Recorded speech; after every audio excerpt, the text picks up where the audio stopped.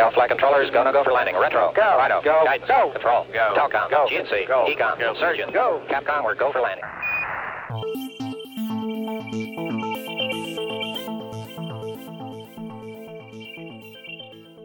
In July 1969, Apollo 11, the first lunar mission with Commander Neil Armstrong and pilot Buzz Aldrin, landed on the Moon, ending the space race between the US and the then Soviet Union. This, however, has not been the most interesting part of this story. The first small step taken by Armstrong, the landing of the lunar module Eagle in the Sea of Tranquility, or even its entering the lunar orbit, is really not what I want to focus on here. Instead, I wish to tell you the story of its descent.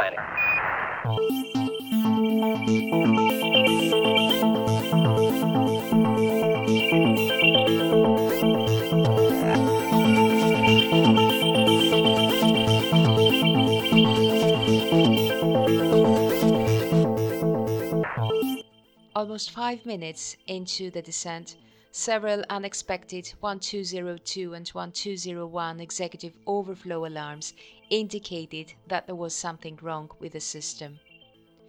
Now it so happens that almost a year before this, in 1968, Stanley Kubrick's film 2001: A Space Odyssey tells the story of an astronaut, Dave Bowman, who's been having similar issues and interactions with HAL 9000, the sentient computing system that operates the spaceship.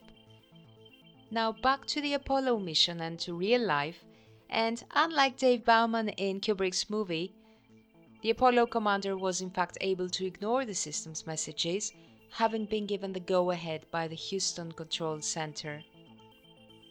The rest is history.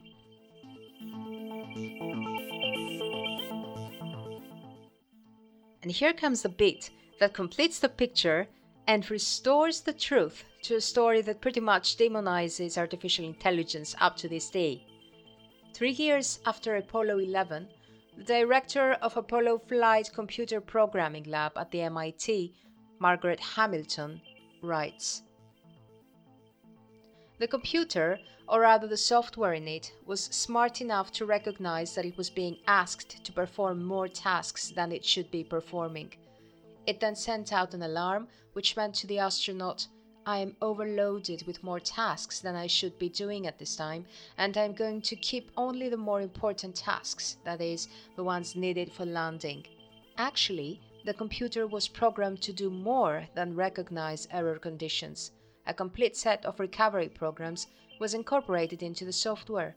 The software's action, in this case, was to eliminate lower priority tasks and re-establish the more important ones." And that's how the letter carries on. If the computer hadn't recognized this problem and taken recovery action, I doubt if Apollo 11 would have been the successful moon landing it was.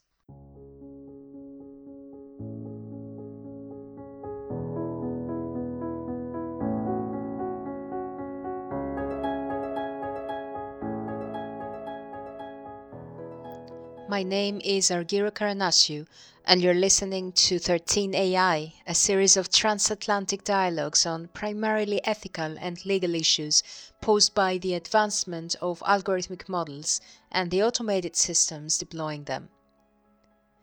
I begin my journey in the US Connecticut, where I'm meeting with Wendell Wallach, a consultant, ethicist, and scholar at Yale University's Interdisciplinary Center for Bioethics, and the co-author of the book Moral Machines. This is episode 1. Well, we're really entering into a very new space with policymaking and artificial intelligence.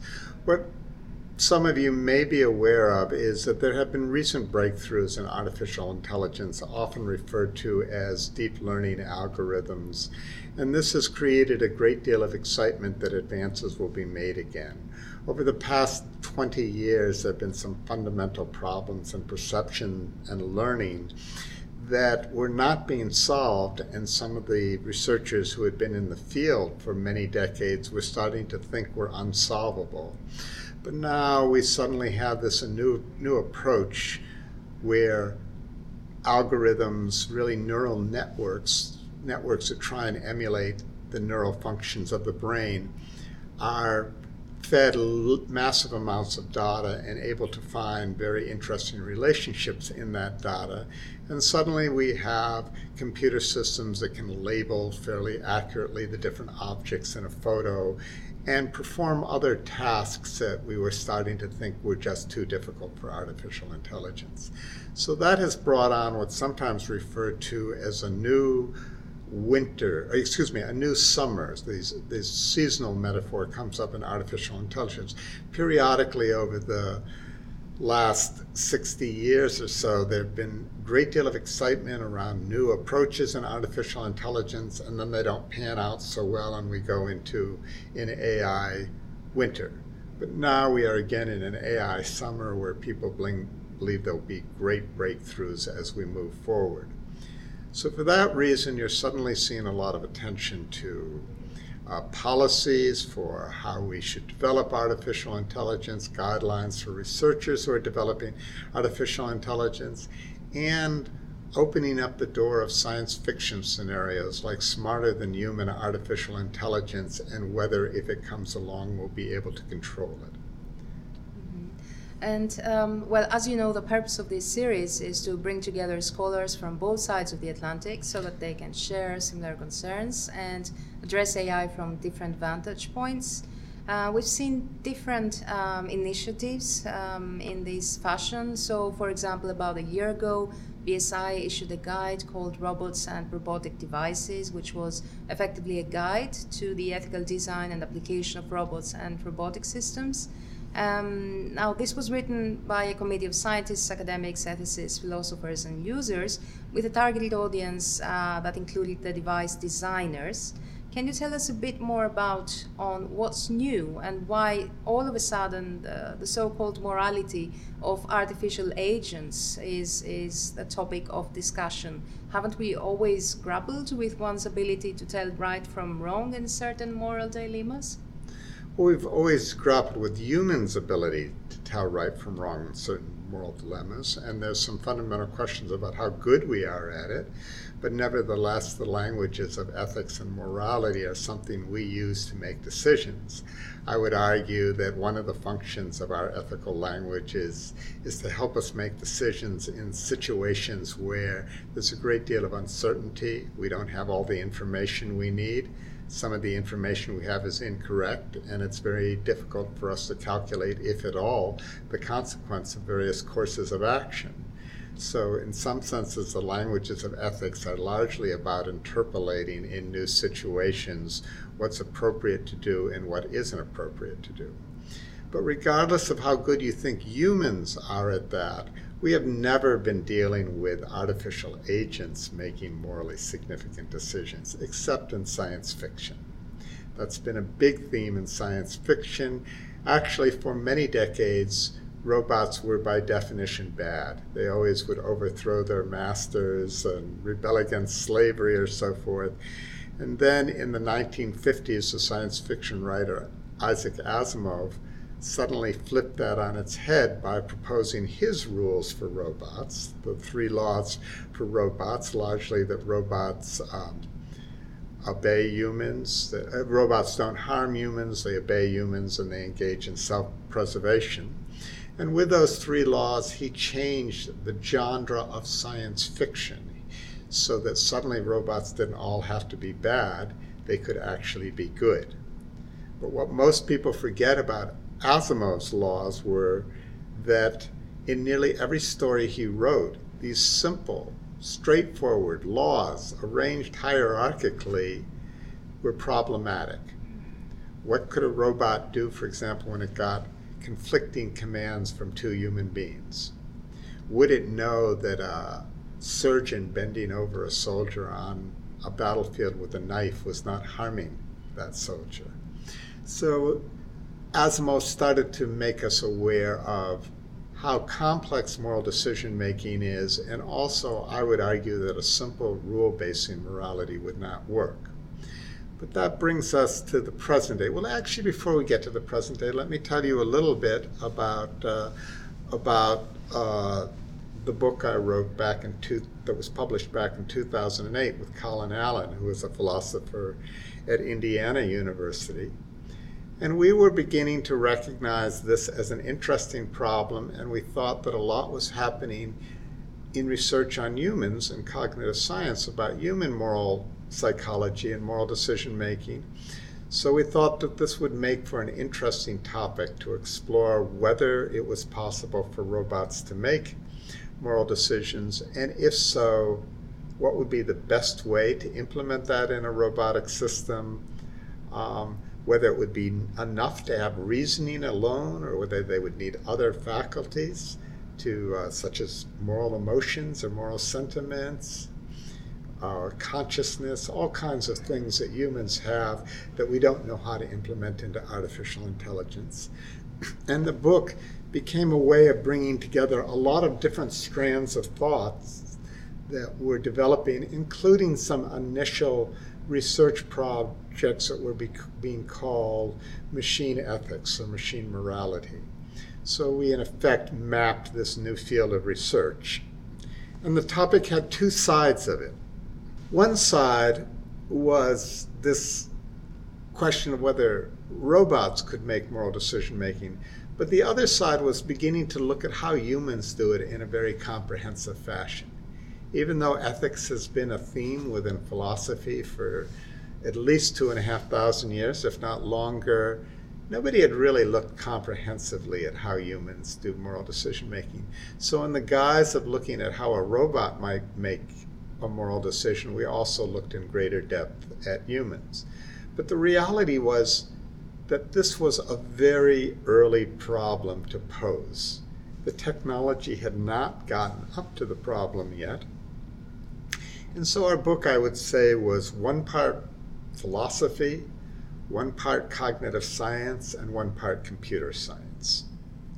Now fast forward, and here we are, 8 or 9 years later, and suddenly this topic has become one that a lot of people are directing attention to. But they aren't directing attention to it because we have the technology yet that can make sophisticated moral decisions. They're directing it because they expect great breakthroughs and new applications through the combination of these deep learning techniques with other techniques that have been developed in artificial intelligence. So again, researchers and philosophers and bioethicists and legal theorists are beginning to think of, well, if we start to deploy robots in the home, or have autonomous cars on the highway, or have robotic systems being used in warfare that could pick their own targets and dispatch people without a human being involved in that decision, or at least being involved in the final making of that decision, then can we implement that kind of sophistication into artificial intelligence? And if so, what would we need to do so, and what are the best approaches to do so? So suddenly our book from 9 years ago, has suddenly become a timely book. That's true. And Yes. therefore it's getting new references. But that said, there's so many new people jumping into the field. You know, some of them will reference moral machines as if it's, you know, an ancient manuscript. Though I think most people who actually read it realize that there's very little of it that is even out of date, because the technology is just beginning to come along where we can think about these issues seriously. So now, what is happening over the last year or two? Well, these deep learning algorithms are relatively recent. There's been a lot of publicity around them, particularly in situations such as this program that DeepMind Google developed called AlphaGo that beat one of the world's best Go players, Lee Sedol, in a competition of 5 games.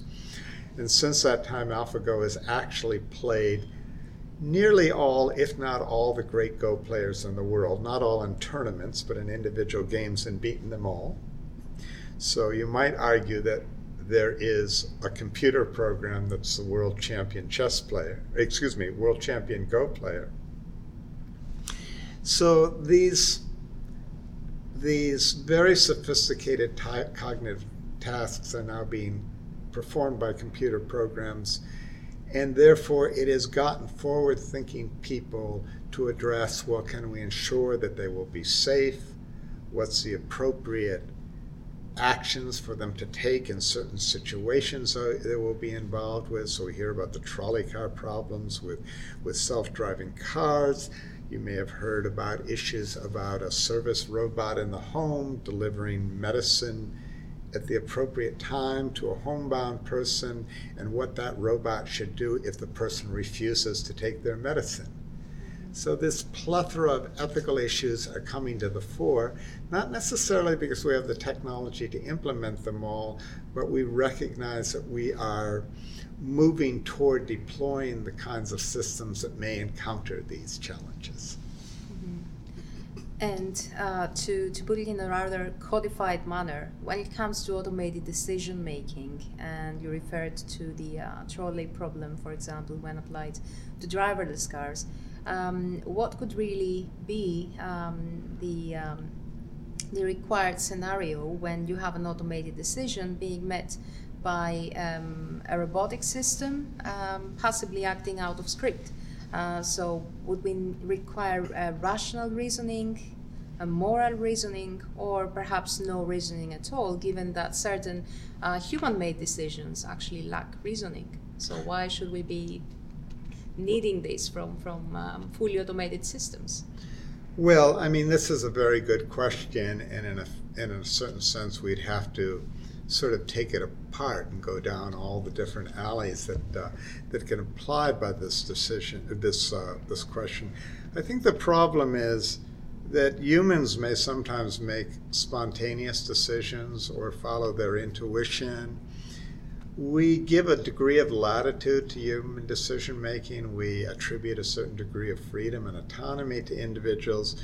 Therefore, we aren't necessarily happy if the outcome of their decision is harm to somebody else, but we may also recognize that they did the best they could in a situation. We're likely to be a lot less tolerant of actions taken by robotic systems or artificial intelligence that are harmful to other human beings. So it becomes quite crucial that we think in advance about the kinds of situations they might encounter. And when we can predetermine those situations and we can more or less determine what is the right action, then we might be able to hard program into the system an appropriate response. Some people will say that's moral decision making, but it's largely the decision making of the engineers who design the system. The bigger problem is when the engineers can't always predict what the system will do in a new challenge, or it's very controversial what would be the appropriate action. And then you have these questions of, well, should the computer ever even be deployed in a situation where it might take a controversial action that hurt others? Or if it's a circumstance that occurs that is surprising to us, then what is our best ability to inculcate it with the capability to be sensitive to moral considerations and factor those into the choices and actions that the system makes? Now let's be clear here. These are computational systems. These are not sensitive human beings we're talking about. They may not even be conscious of what they're doing. AlphaGo, the software program that beat Lee Sedol, it doesn't really understand what Go is or what it's doing. It's not playing the same game that Lee Sedol was playing. But it has looked at or studied or played, by the time it had played him, 1.5 million different games of Go. Lee Sedol had perhaps played 15,000, 20,000 in his lifetime. So the fact that he beat AlphaGo at all perhaps is a testament to the brilliance of the human. But in that we are people who look at actions in terms of some kind of result, winning the game, and winning the game is determined in some fixed logical way, the machine beat Lee Sedol. even if Lee Sedol may have brought capabilities to bear that a machine couldn't bring to bear. And we have the same thing when we are looking at moral decision making.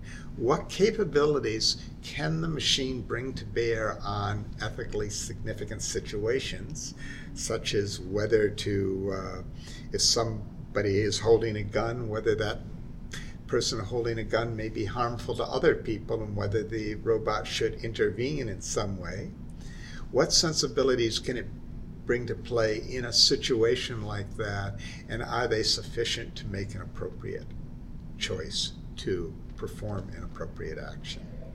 Well, you did mention that these are computational systems, so unavoidably one might argue that perhaps there is a better way of assessing a risk to minimize harm of a specific act. So is there really any way that we should be putting our trust to an automated system? Is there such a thing as a mathematical formula to maximize happiness that we should put our trust on? And in any event, can AI serve as a tool to fix or to a certain extent even shape socially flawed morals?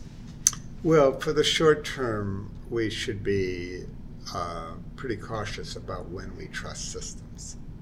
The systems we have today should not really be deployed in mission-critical activities unless the humans have a great deal of control over those systems.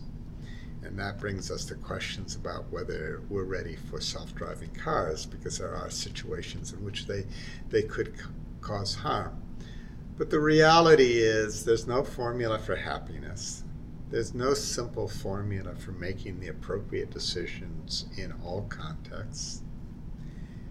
The capabilities that humans bring to bear to make our semi-satisfactory decisions are much more sophisticated than those we know how to implement in a robotic system. But what we are engaged in with artificial intelligence and robotics today is, I would say, an inquiry, an exploration into how far we can get with a computational platform in imbuing a system with intelligence to function, if not in the social world, at least in the world that is largely dominated by other computers. But we are talking about service robots in the home. We're talking about self-driving cars, where we have AI applications that can help enhance human decision-making. So we have all kinds of advances being made. And a lot of what we are challenged with today is understanding what kinds of input and output is appropriate for a machine that is advising a human and appropriate for a machine that functions relatively autonomously without much human interaction. So this is, you might say, this is a research project. Now some scientists like to think that humans are nothing more than computational machines, and it's just that we don't function on silicon, but we function on carbon, and what's important is whether the synaptic connections between one neuron or another are firing. And they say, well, that's no different than what we get with a neural network and connectivity. Perhaps that's a way of looking at what humans are. But again, it's a theory.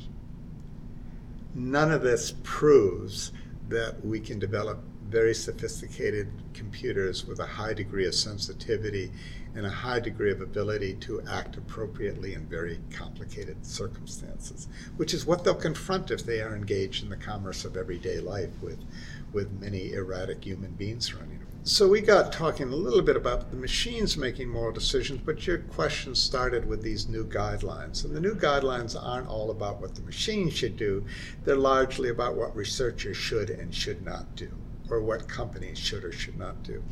And yes, because of these breakthroughs in deep learning, suddenly we have all kinds of guidelines coming along, and guidelines for all kinds of different circumstances that an artificially intelligent machine may be put in. So it's not only the principles that you mentioned, but the IEEE has been having meetings and releasing documents with all kinds of new principles and guidelines. There have been many important reports coming out that have suggested other guidelines, including the 200-year AI report from Stanford. The Japanese government has suggested some guidelines. A recent conference at Asilomar in California put together by the Future of Life Institute looked at all the guidelines that had been there so far, and they revised them a little bit and had the 150 or 60 so AI researchers and social theorists, leading social theorists, comment on and put those out as the Asilomar guidelines. So a lot of this is coming along only because the people in these fields are trying to be responsible, they're trying to think ahead, and they're trying to ensure that we don't suddenly start deploying technologies that are unsafe. Mm-hmm. And then do you think that having all these, let's say, I wouldn't use the word cacophony, although I'm very tempted to, but let's say this patchwork of different guidelines here and there, how would we be able to end up to an agreement, to a standardized way of thinking about these guidelines? Well, I think there's agreement already on a lot of those guidelines, but I agree with you. At this point, it's a cacophony. But let's say let a thousand flowers bloom. But I do think we're going to have to move toward a more rigorous evaluation of what kind of governance and oversight we want to bring in for artificial intelligence and robotics. And that's why I have started my recent project that I'm doing together with the Hastings Center and the Carnegie Council for Ethics and International Affairs, called Building Global Infrastructure to Ensure that AI and Robotics are Beneficial. So it's about thinking through a new approach to the oversight of emerging technologies. There's a total mismatch between the kind of governmental regulatory oversight we have now and the speed at which these technologies are coming along. So the idea here is to bring in a new kind of issues manager that networks with everybody, that convenes multi-stakeholder forums, that functions as a good faith broker, and helps work through what the best solutions are to the various challenges that we will confront with artificial intelligence. And one of the main questions that especially legal scholars are interested in is the pressing issue of algorithmic accountability. Some might argue that by actually outsourcing these moral decisions to automated systems, we might be seeing an opportunity here to roll over the burden of this algorithmic accountability from the actor, from the owner to the designer or to the manufacturer. From the owner to the designer, or are you saying from the designer to the owner? It really depends on the terms of agreement. Yeah. So this brings up the issue of contracts, but should it really be relying on a contractual agreement between the consumer and the manufacturer? Probably not. For many years, manufacturers of self-driving cars were looking at a model where they would be building cars that have some degree of self-driving capability, but perhaps could not solve all problems. And in fact, that's where we are right now. Self-driving cars are not really ready for prime time. There's certain problems that haven't been solved. So for many years, the manufacturers looked at a model where the person would ostensibly told they were still responsible for driving. And the car, if it encountered a situation that it couldn't deal with, would try and hand off the control of the car to the human. And that was the model. So the model was that ultimately the human would be responsible. But we now know, a human in a self-driving car, even if it's only semi-functional, they're going to be inattentive, they're going to fall asleep, they're going to be bored, they're going to text message, and even with a few seconds prompting, they may not be able to fully address their attention to the road and take over from the car. So now most of the manufacturers understand that that simple trade-off between humans and machines is not going to go very well. And furthermore, that probably most courts will hold the manufacturers liable, regardless of whether they said that the human should be attentive to the road, because the very situation is implicit that it will be very hard for humans to be attentive to the road. So the manufacturers recently have decided, well, we believe these cars are going to cause so fewer accidents than inattentive humans would cause that we will take on the liability for the cars.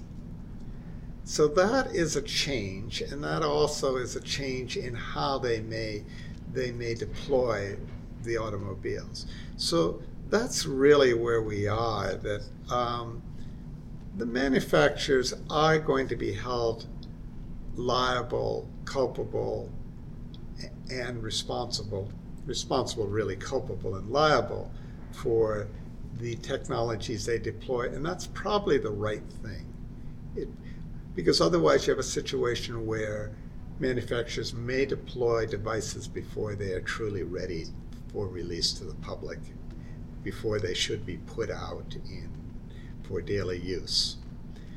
Now, in the case of self-driving cars, if they think the technology is advanced enough, they will go ahead with this because they feel that the overall benefits will justify the risks, and they probably can cover in the cost of the car those circumstances that they will be held liable for.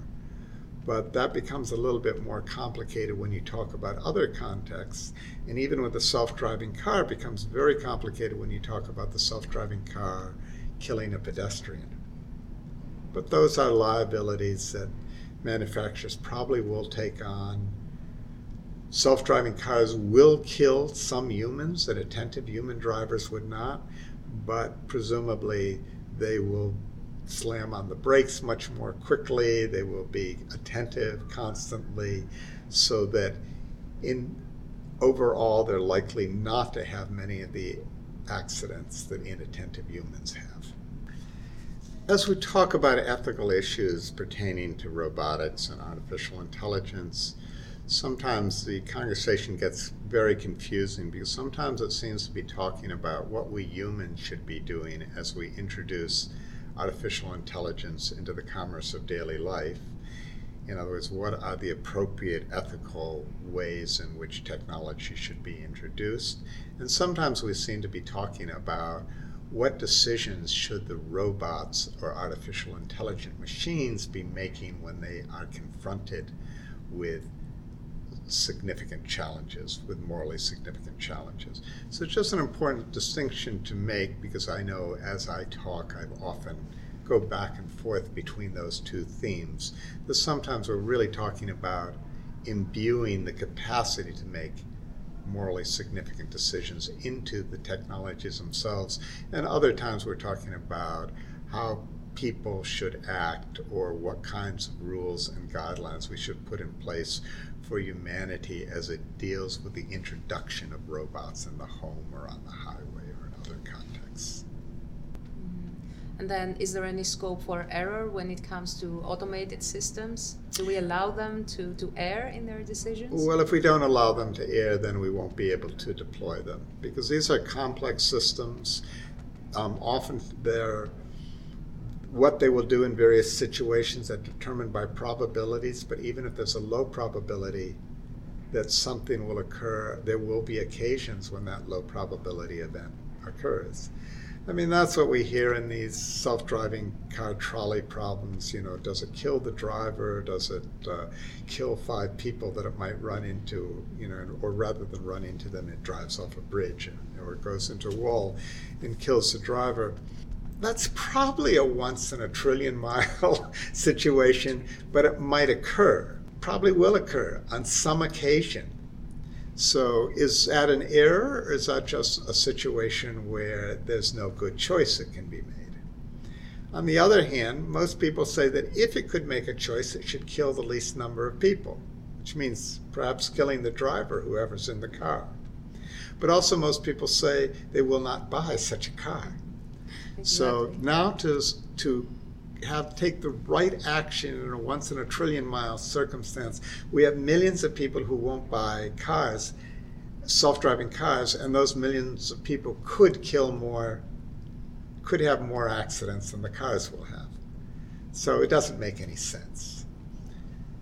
To demand perfection is silly. Perfection is often called the enemy of the good.